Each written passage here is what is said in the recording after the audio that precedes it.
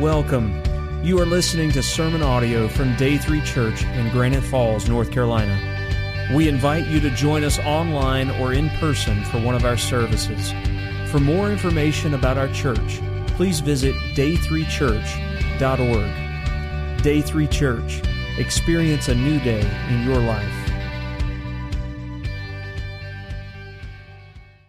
We're going to enter into Romans chapter 12 today, and as we do so, we're actually entering into the last main theme of the book of Romans, which, by the way, was a letter to start with. I mean, I want to stop and think about that just for a moment. We've been in Romans pretty much every Sunday since June, I think, the end of June. So can you imagine if you got a letter like that? Now, some of you are thinking, what's a letter? Because we send emails today or text and things like that. But think about that.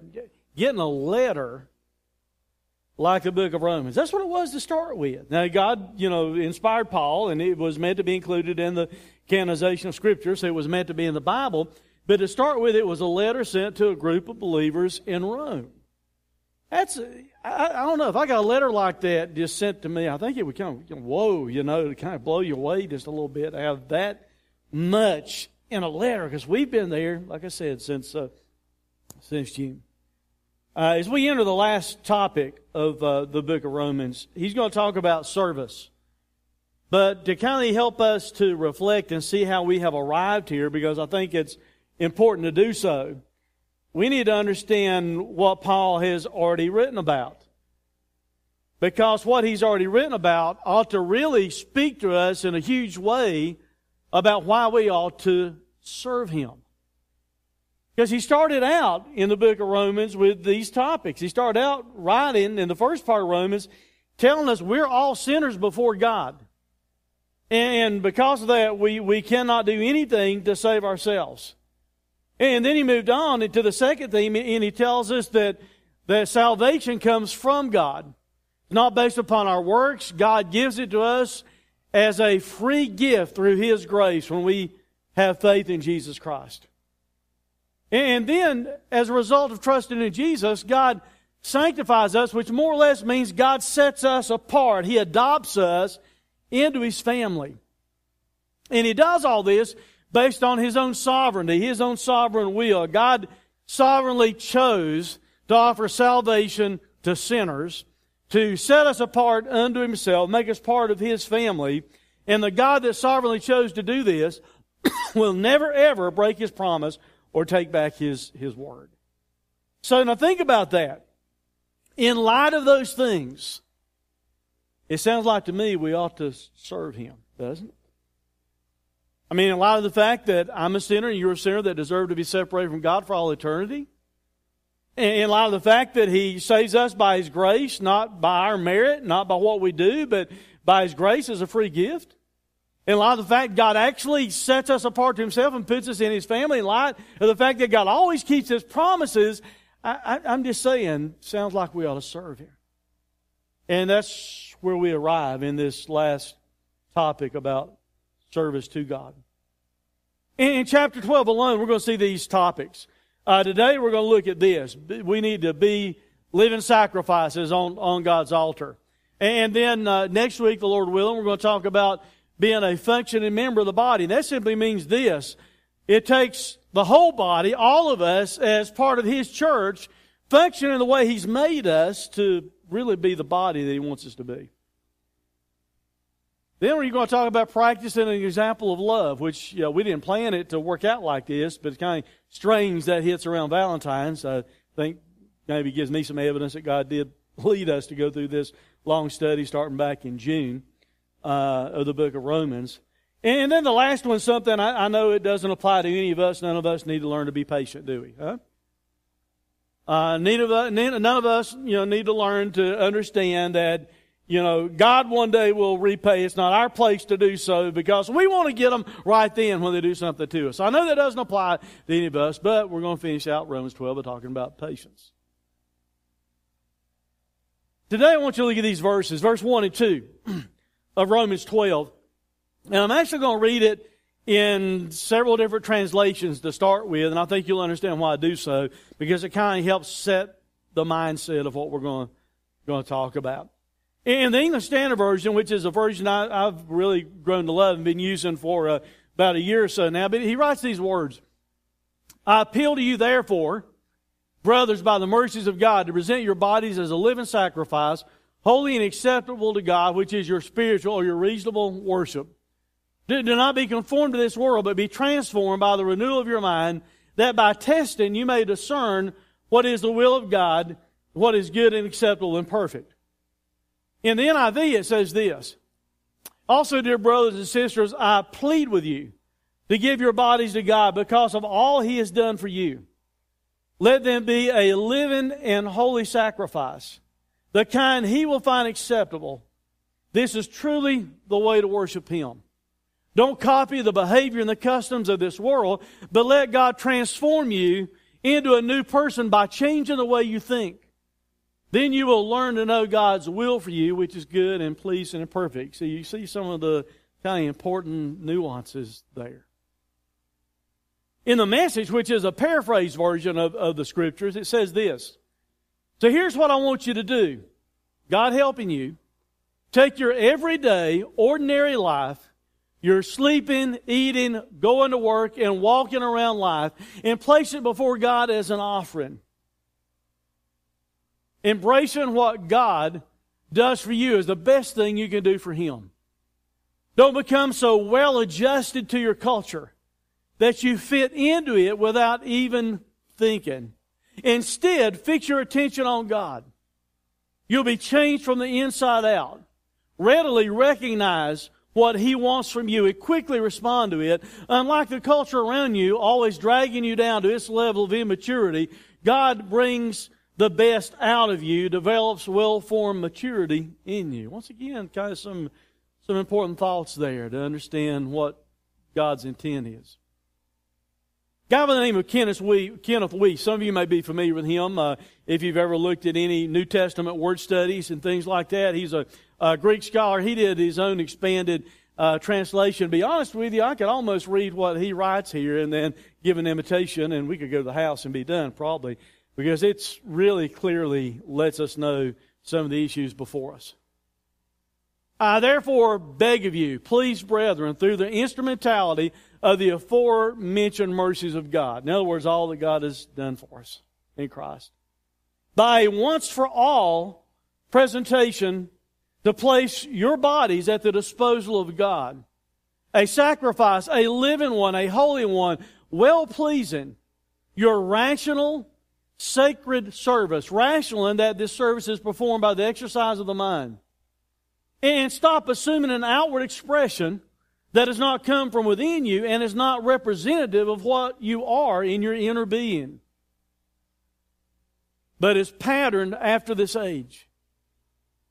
But change your outward expression to one that comes from within and is representative of your inner being by the renewing of your mind, resulting in your putting to the test what is the will of God, the good and well-pleasing and complete will, and having found that it meets specifications, place your approval upon it.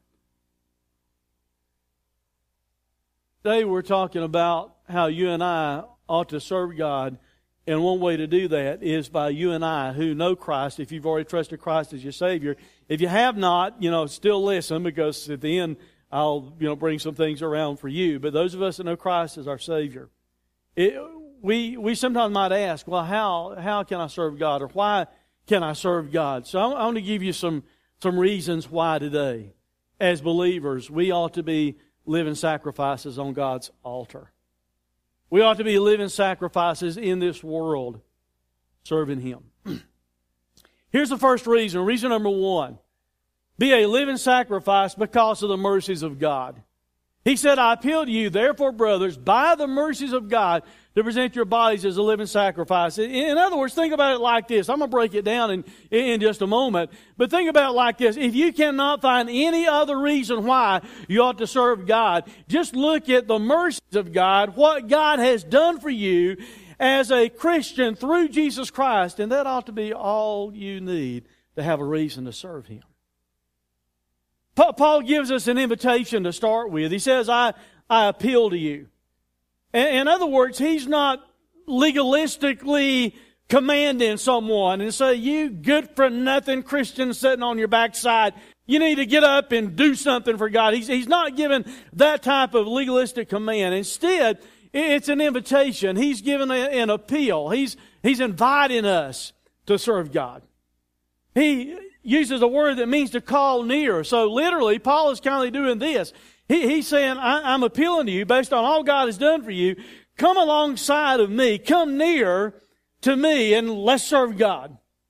He's given us an invitation. He's invoking the fact that you and I ought to serve God because of what He has done for us. And if you will bear in mind that what Paul writes is divinely inspired, so that means it is the Word of God, you really get this picture. You have the God of all the universe inviting us to come and stand beside Him. Come hand in hand with God and serve Him in the world that we live in. An invitation that He gives us. Not just an invitation, but He also gives us the incentive. An incentive why you and I ought to be living sacrifices, why we should serve God. He said, therefore, brothers, by the mercies of God. That word that he uses, therefore, in the Greek is something we just kind of read across in English and don't think about. But the word he uses there means certainly or accordingly. And he uses the word, by, therefore, brothers, by the mercies of God. That means that's the channel, the reason why. So he is telling us, because of God's mercies, because of God's pity, because God has had compassion upon us. And literally, when you look at the way this is structured in the original Greek, what Paul is basically doing is saying this. Go to Romans chapter 1, go to the first part of my letter, read everything from there up till now. Here's why you ought to serve God. You ought to serve God because you were a sinner that deserved to spend eternity in hell. You ought to serve God because He saved you by His grace, not because of your merit. You ought to serve God because He set you aside and sanctified you. You ought to serve God because He's sovereign, He's in control, and He never ever breaks His promises. Look at all God has done for you in Christ, and He's saying that's the incentive why you should serve God, because of everything that He's done for you. I mean, I could kind of maybe boil it down and say something like this. If you want an incentive to serve God, just look at the cross. Look at what Jesus did for you there. Look at how Jesus suffered. So, therefore, accordingly or certainly because of what Jesus has done, we ought to serve Him. Because He cared enough to go to the cross and die in our place, because He had that kind of pity and that kind of compassion upon us. But I want to give you a warning, because we're bad to do this as Christians. Understand what I'm talking about. We do not serve God in order that we can obtain mercy. You understand that? We serve Him because we have received His mercy already. Hugely different. Because in legalistic type approaches, people trying to think they're going to appease God or please God or earn their way to heaven or get the mercy of God by their performance, they somehow get deluded into the fact, well, if I'm just good enough, I can please God enough, and by virtue of that, I will receive His mercy. No, that's not the way it works at all, because the Bible says none of us are good, no, not one. The Bible clearly tells us we can't work our way to heaven. It's not by works because we'd boast about it. Instead, it's completely by His grace. So understand that clearly. As we talk about service over these next few weeks in Romans, you're not serving God so you can go to heaven. You're serving God because you're going to heaven. You're not serving God so you can be saved. You're serving Him because you have been saved. That needs to be the mindset that we have. He gives us an invitation, and He gives us the motivation or the incentive we need to serve Him. Just look at Jesus on the cross. And then He gives us this instruction. He said, present your bodies as a living sacrifice. He says, I'm inviting you, based upon all that God's done for you, to do this. You need to present your bodies to God as living sacrifices. The word present means to stand beside. So we're being told that we need to come stand beside Jesus. We need to stand beside God. by doing so, by presenting our bodies to God, we are exhibiting that we really belong to Him. We are substantiating our faith by serving Him. We need to present ourselves to God to be at hand or be there ready for His beckoning call. And the tense of the verb that's used in the Greek means this. We are to present ourselves once and for all. Say, God, here I am. Not say, well, God, I think I'll do this that you want me to do today, but I don't know about tomorrow.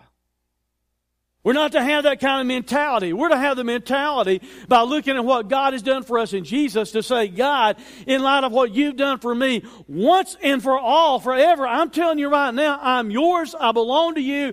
Here's my body. I'm going to be a living sacrifice for you. You take me and use me however you want to. A once and for all final commitment to God. He said we'll present our bodies to Him, and the word literally means your whole body. You know, the sound body, the body as a whole. Can also be translated sometimes as slave. See, God's not interested in just part of us. God wants all of us. God wants more than just our Sunday mornings. God wants us every day of the week. God wants more than just a part of our heart that we say belongs to Him because He loved us enough to die on the cross and we know we're going to heaven one day. He wants more than just a part of our heart. He wants all of our heart. God wants all of our mind. He wants our hands and our feet. He wants all that we are. And Paul is calling out to us who know Christ as our Savior, and he said, based upon God's mercy, in light of what God has done for you, here's the instruction that I'm giving to you. You need to just present once and for all forever your body to God to be used by Him. And really the reason we ought to do that is simply that we don't belong to ourselves anymore. In 1 Corinthians chapter 6, the Bible says this, you're not your own, for you were bought with a price, so glorify God in your body. See, if we would really grab hold of that, and not just in our theology, but if we would apply that practically to our lives. I don't have a choice. We like to feel like, well, it's still my choice. Listen, God bought you and He paid for you with the shed blood of Jesus on the cross.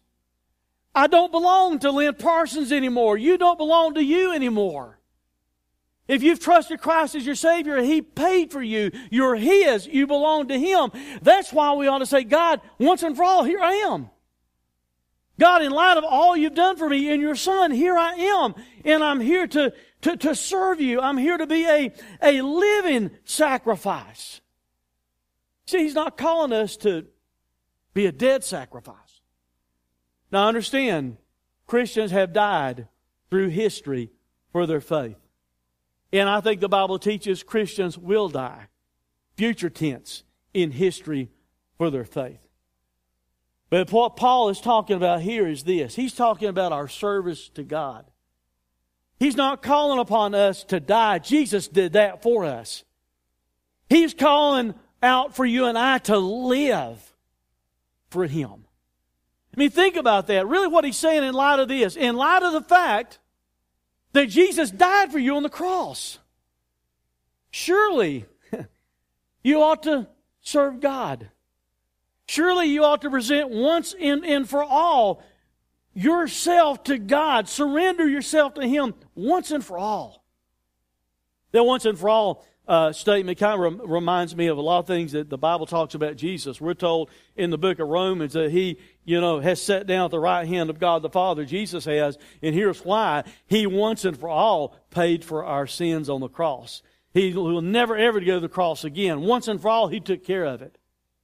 Jesus, when He was dying on the cross, shouted out, "It is finished," which literally means this. He's saying, I've done everything necessary for you to be forgiven and have salvation. That's what He was shouting out when He said that. He said, once and for all, forever. That's the kind of commitment Jesus made for us on the cross. He said, here I am. Here's all that I am. And once and for all, forever, I have put myself on the cross for you. See, as Christians, the word Christian literally means little Christ. So as Christians, you and I as believers, what we ought to do is have the same mentality also. We ought to have a once and for all mentality to where we say, Jesus, because once and for all, you died for me on the cross. Here is my body. Here's my life. Here's all that I am. Once and for all, I'm giving it to you. We ought to be living sacrifices upon the altar in light of all that God has done for us, in light of His mercies. Number 2 reason why you and I, who know Christ as our Savior, if in fact you're a Christian, that we ought to be living sacrifices, is this. Because doing so is the least you can do. I want to tell you, you might want to come out, if you're taking notes and following along, you might want to come out and write beside that, it's also the most you can do. The least that we can do in light of what He's done for us ought to be to serve Him, but it's also the most we can do. That's what He calls us to do, to serve Him. He said, I'm inviting you to once and for all present your bodies to God as a living sacrifice. And then He says, holy and acceptable to God, which is your spiritual worship. Now some translations say which is your reasonable worship. And here's why. You'll understand that a little bit more as we look at some of the words that He used there. But more or less the thought is this: since Jesus died for us, surely the least we can do is to live for Him. He uses the word holy there, and that means sacred. So by you and I presenting our bodies as a living sacrifice to God, it's like we're saying, God, I'm sacred to you. God, I am consecrated to you. God, I belong to you. It's kind of like the attitude that we're to have. And He said that when we do so, that's acceptable, that's fully agreeable, that's good and well. It fits the idea of even an exciting emotion. So literally, it's like Paul is telling us this. When you and I present our bodies once and for all to God, it's like it even excites God Himself that we are doing that in light of what Christ did for us on the cross. That we are to present our bodies, and by doing so, it be something that is fully agreeable to God. And the word God means He's the supreme God. So if you think about that, who else would you want to present your body to? What else is worth giving your life to? What else is worth serving? Other than Him, because He's the one that's the supreme God. And then He says this. He says that your spiritual, and like I said, some translations say reasonable service. The word literally means rational, or it means logic or logical. We get our English word logic from it. The root word that is built from it is the word logos, which is a word that was used to refer to Jesus. As Jesus being God in the flesh, the Word of God becoming alive. Jesus being the very expression of God in God's Word in human form. But Paul is telling us it's just logical. Now, honestly, think about that. Should that not be the case? Remember what we've already been talking about. I'm a sinner that deserved to spend all eternity in hell, and He saved me. By His grace and His mercy, isn't it just kind of logical that I ought to serve Him? He took me and put me in His family, adopted me through faith in Jesus. So isn't it kind of logical that I ought to serve Him? God promises me salvation when I believe in His Son, and God will never ever take His word back. So God, being that type of God who promises me everlasting life by believing in Jesus, isn't it just kind of logical, reasonable, that we ought to say, God, here I am. Here's all my life. Here's all that I am. See, we're talking about reasons why we ought to serve God. And Paul is kind of telling us the least you can do is also the most you can do. But we ought to think about it in those terms. It's the most logical, rational, and spiritual thing we can do is to serve Him. The word logos, I told you a moment ago, was used to refer to Jesus being the very expression of God's Word. in human form. God in the flesh. Maybe we ought to also apply it to ourselves like this in light of what Paul's writing here. You and I presenting our bodies as once and for all living sacrifices to God is the most reasonable thing we can do, because it's also a very spiritual thing to do. God wants you and I, along with Christ, not in the same way because He's God in the flesh, but if you've received Christ as your Savior, God lives in you. So just maybe God wants you and I to be visible expressions of His Word in this world, to where people see us as we serve Him. And they understand we are giving them a picture of God's heart, a picture of God's love, a picture of who God is as we serve Him. It ought to be the least thing that we can do. And he said it's a spiritual or reasonable form of worship. You understand that worship is not just something you do at church. We tend to talk about it like that. Well, let's go to worship today. Or we're going to have a worship service. See, we can worship God not just here on Sunday morning. We can worship God wherever we are. And do so in the way God desires. If we would say, God, here I am, here's all of me, once and for all, take my body as a living sacrifice, and as we live for Him in this world, we can worship Him and have a worship experience each and every day of our lives. Not just about Sunday morning. God wants us all the time. Number 3, here's the third reason why we ought to be living sacrifices. The third reason why we ought to serve God as Christians is this. We can be what I use the phrase, most of you understand it. If not, I'll explain it. But be a living sacrifice is the antithesis of this world. Antithesis means the exact opposite. God does not call us as Christians to go along with the flow of the world and be just like the world. He calls us, instead of to conformity with the world, He calls us to be transformed. Look what He says in these verses. Do not be conformed to this world, but be transformed by the renewal of your mind. See, the world, the thesis of the world is this. The thesis of the world is conformity. That's the mindset of the world. That's the ideology of the world. The world desires for people to conform to it. The world system is what it's talking about. Paul is saying, don't be fashion-like. Don't be conformed to the pattern of the world. Don't fashion yourself according to the pattern of the world. Don't be united with the world in the way that you live.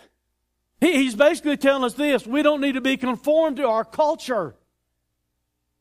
He's saying, don't do that. Don't be conformed to this age, this world system. Don't think of the word world here as this little globe that we live on that's floating in space. He's talking about a world system or our culture.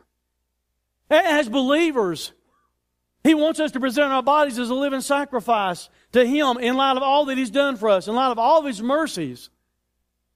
And instead of going along with the flow of the world, He says, don't be conformed to that. But you do realize that's the goal of the world, don't you?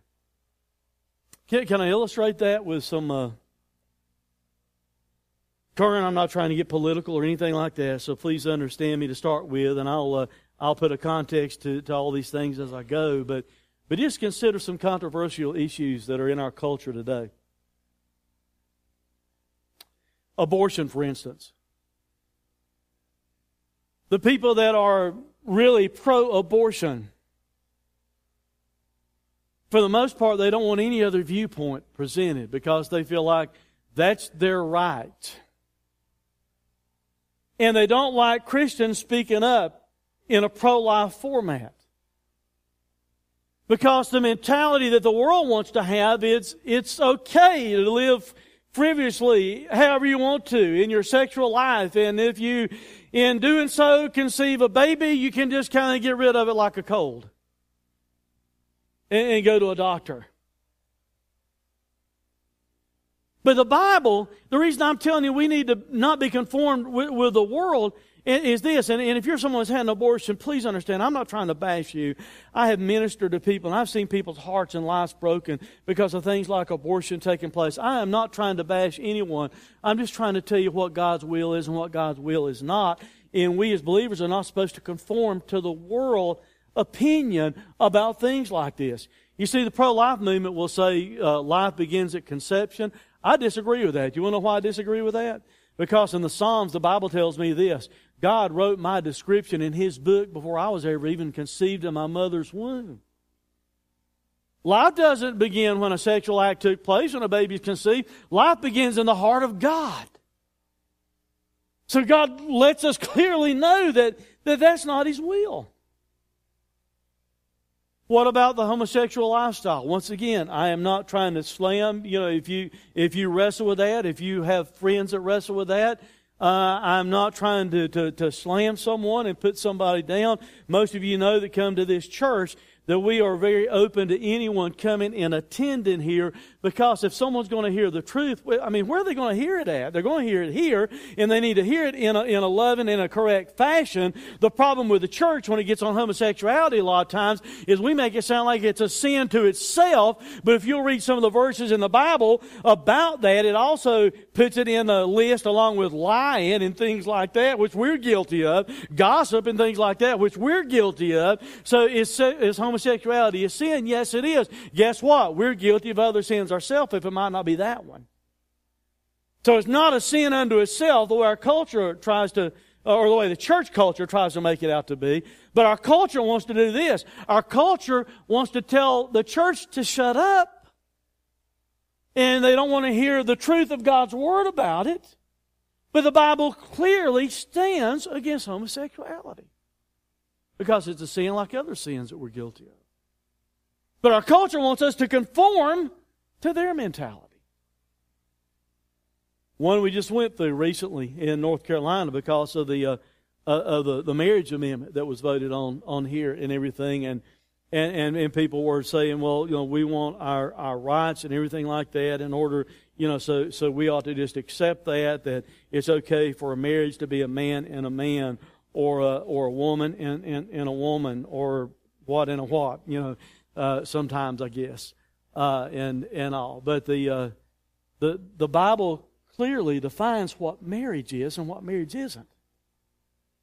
To see but the world wants us to conform to the world, and what I'm trying to get you to see is this: is not that we are to be hateful with those people. God, I hated some of the arguments and stuff I saw take place during the marriage amendment. People just seething at each other, even Christians doing that. That's not what we're called to do. We're called to present truth in a loving way.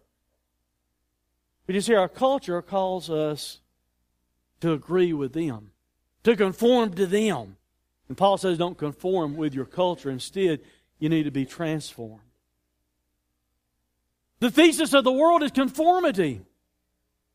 The antithesis of God's kingdom is this. The antithesis of God's kingdom is transformation. Instead of being conformed to the world, he said, but, and that means other things, contrary-wise, there's something else you ought to do. Instead, be transformed by the renewal of your mind. The word that he uses for transform, we get our English word metamorphosis from, the Greek word that's used here. And most of you are familiar with that image of metamorphosis. You've seen it in maybe on television, watching a science program, or you studied it in school, and you've got this little ugly worm like a caterpillar, and it climbs into a cocoon that is spun and made, and while it's in there, from the inside out, a metamorphosis, a transformation happens. When it comes out from the cocoon, it's a beautiful butterfly. That's the idea that's being given here. You see, apart from God's Word, we're just kind of like an ugly little worm of some type. But God has a cocoon for us that we can climb in, the Word of God. And we can go inside God's cocoon, the Word of God, and God will take His Word and transform our minds. Instead of us conforming to the world around us, He calls us to be transformed, be changed from the inside out. The world is trying to conform us from the outside in, and He's telling us we need to be changed as Christians through the Word of God from the inside out. To where our thinking is changed, our mindset is changed. He tells us that we need to renovate, renew our whole thought process, the way we think, the way we feel. And we do that by the Word of God.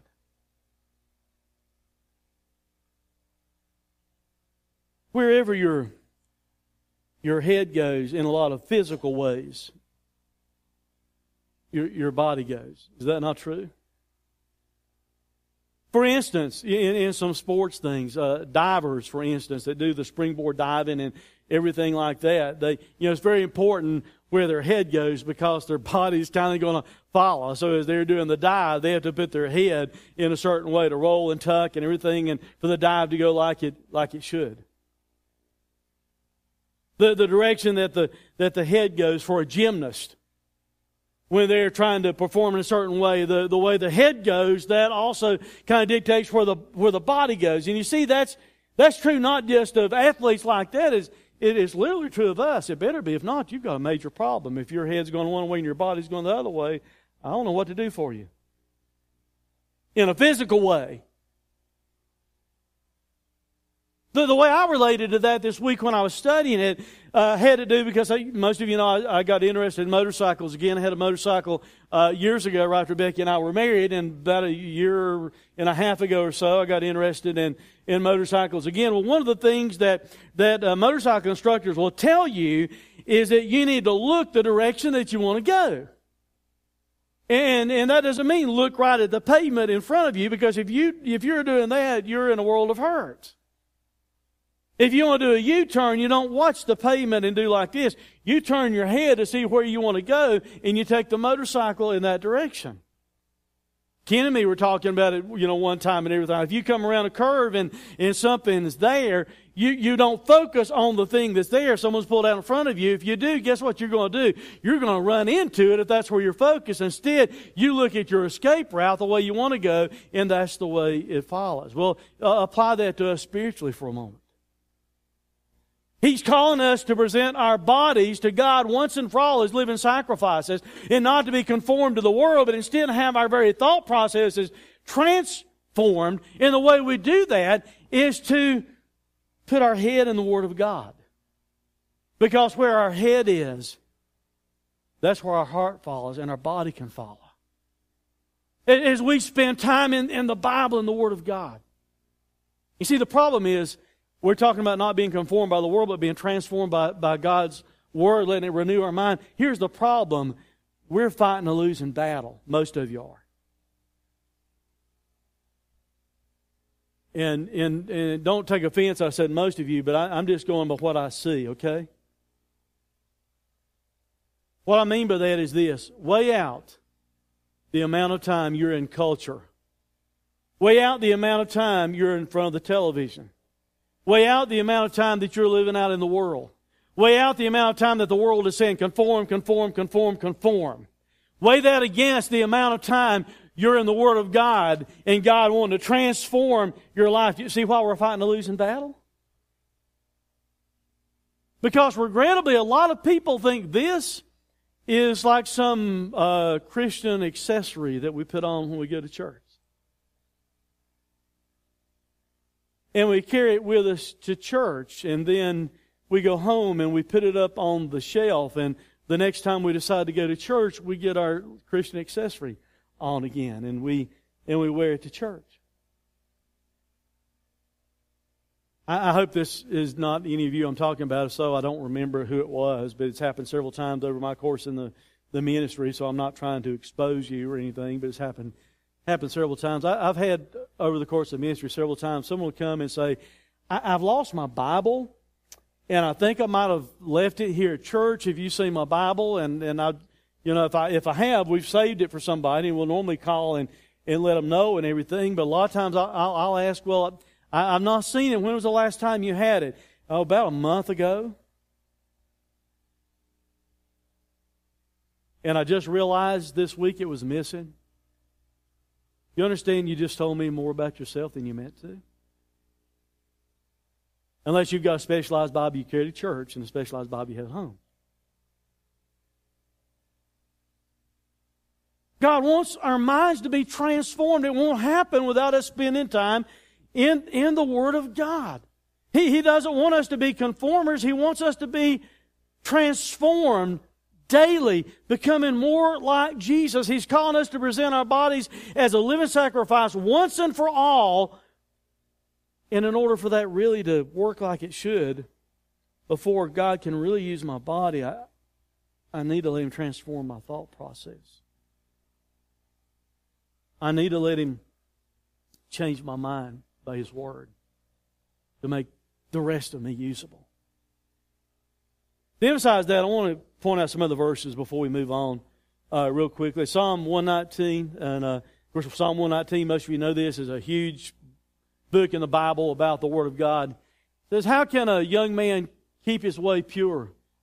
By guarding it according to your word. With my whole heart I seek you. Let me not wander from your commandments. I've stored up your word in my heart that I might not sin, that I may not sin against you.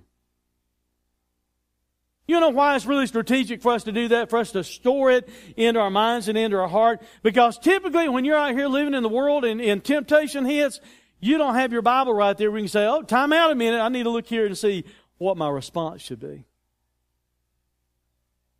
That's why we need to store it in our hearts and in our minds so we can call it up and know what our response should be based upon the Word of God. Instead of allowing the world to conform us, we are transformed by what the Bible says.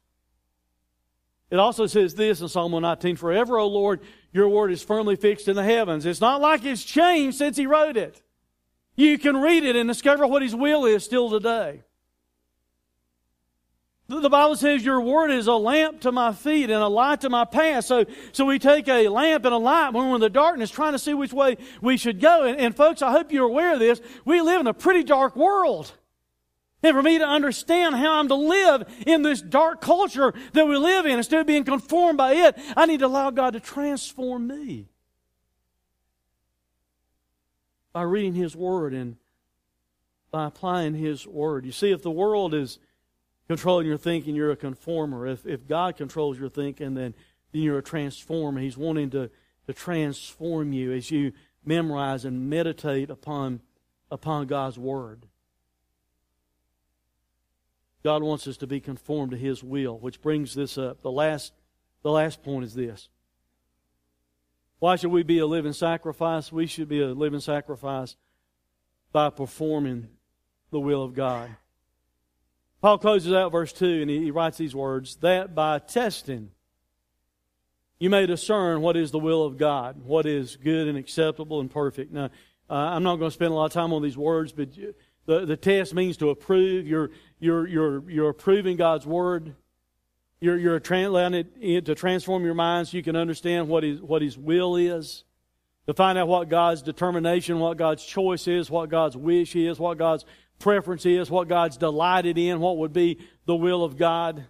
We ought to be interested in that because He's boss, He's the supreme deity, He's God.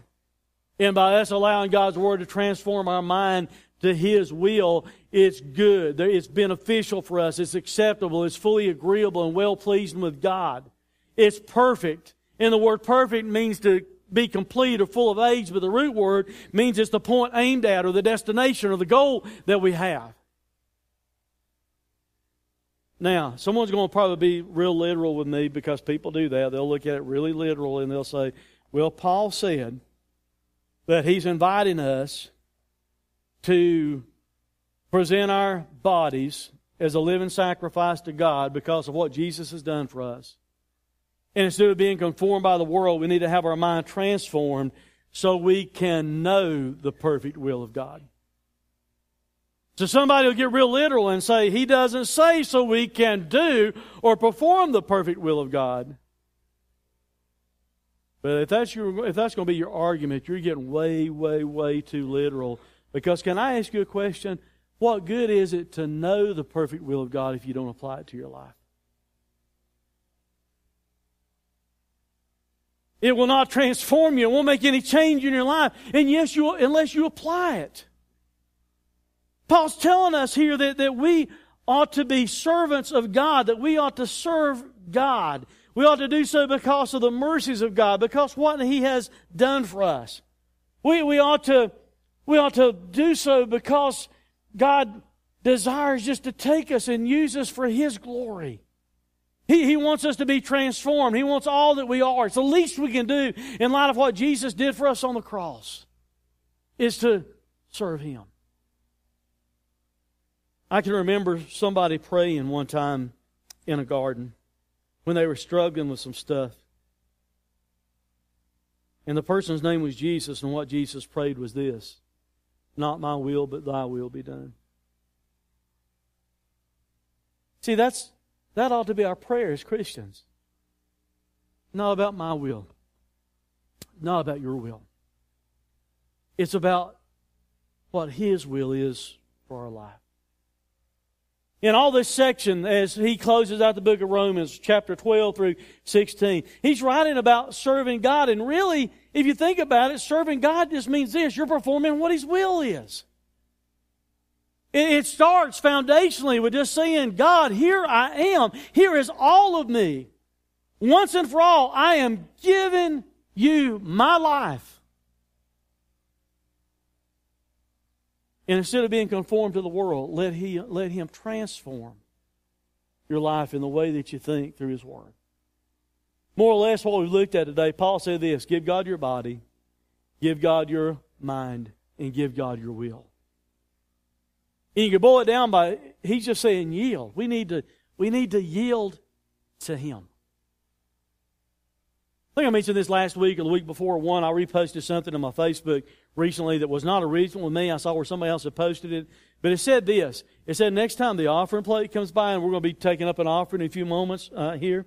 It said the next time the offering plate comes by, jump in it.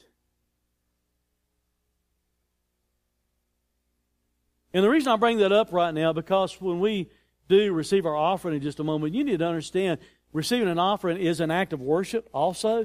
And you need to understand this: when we receive an offering, instead of you just thinking about, well, I'm just throwing money in. No, that's fine to do. But here's the deal: He wants you to jump in it. He wants all of you. He wants you to, once and for all, give Him your body and your life. But before we do that, some of you probably already put two and two together. Inside the updates today, there's a piece of paper with a question on it. And if you did not get a copy of the updates today, we have several pieces of paper just like it, still up here on the stage with several pens close by. And what I'm going to ask you to do during the invitation is this: is to even right now start asking yourself, what is it that you need to nail to the cross?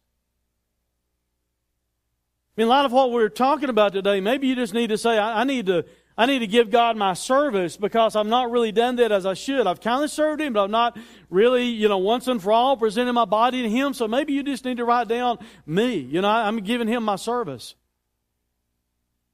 Possibly you're someone that's never ever trusted in Jesus, so maybe you need to write down, me. I'm giving God myself for the first time. I'm believing in Jesus. And if that's what you write down, and as the band plays in a moment and you bring it and stick it on the cross, if you're saying you're trusting in Jesus this morning for the first time, I also want you to go to the cross and then come and let me know that. We're getting ready to start our small groups here. A small group Bible study, and we need that type of fellowship and that type of communion and to study the Bible together and to hold each other accountable and to pray for each other. And possibly you've never been part of a small group, or maybe you have and you're unsure if you're going to do it this time or not. Well, why not write down that as your commitment? I'm going to be part of a small group. Bring it up and attach it to the nails on the cross, and then go out in the lobby and sign up for a small group before you leave today. Maybe you need to volunteer, because we need more volunteers in our children's department and with our youth and doing other things. Maybe God's calling you to volunteer, because we're talking about serving Him in this whole section of Romans. So possibly you need to write down, I want to volunteer, whatever it is, and bring it. Maybe there's some sin in your life that you've still been holding on to, that you're still kind of reserving for for yourself. And God wants all of us. He wants our whole being. Maybe you need to write down that sin, whatever it is, and bring it and put it on the cross. You might be thinking, man, Pastor, you gave me a list. I can't get it all on here. We got more slips of paper at the front. I understand. I thought through this myself too. I've got junk I need to write down.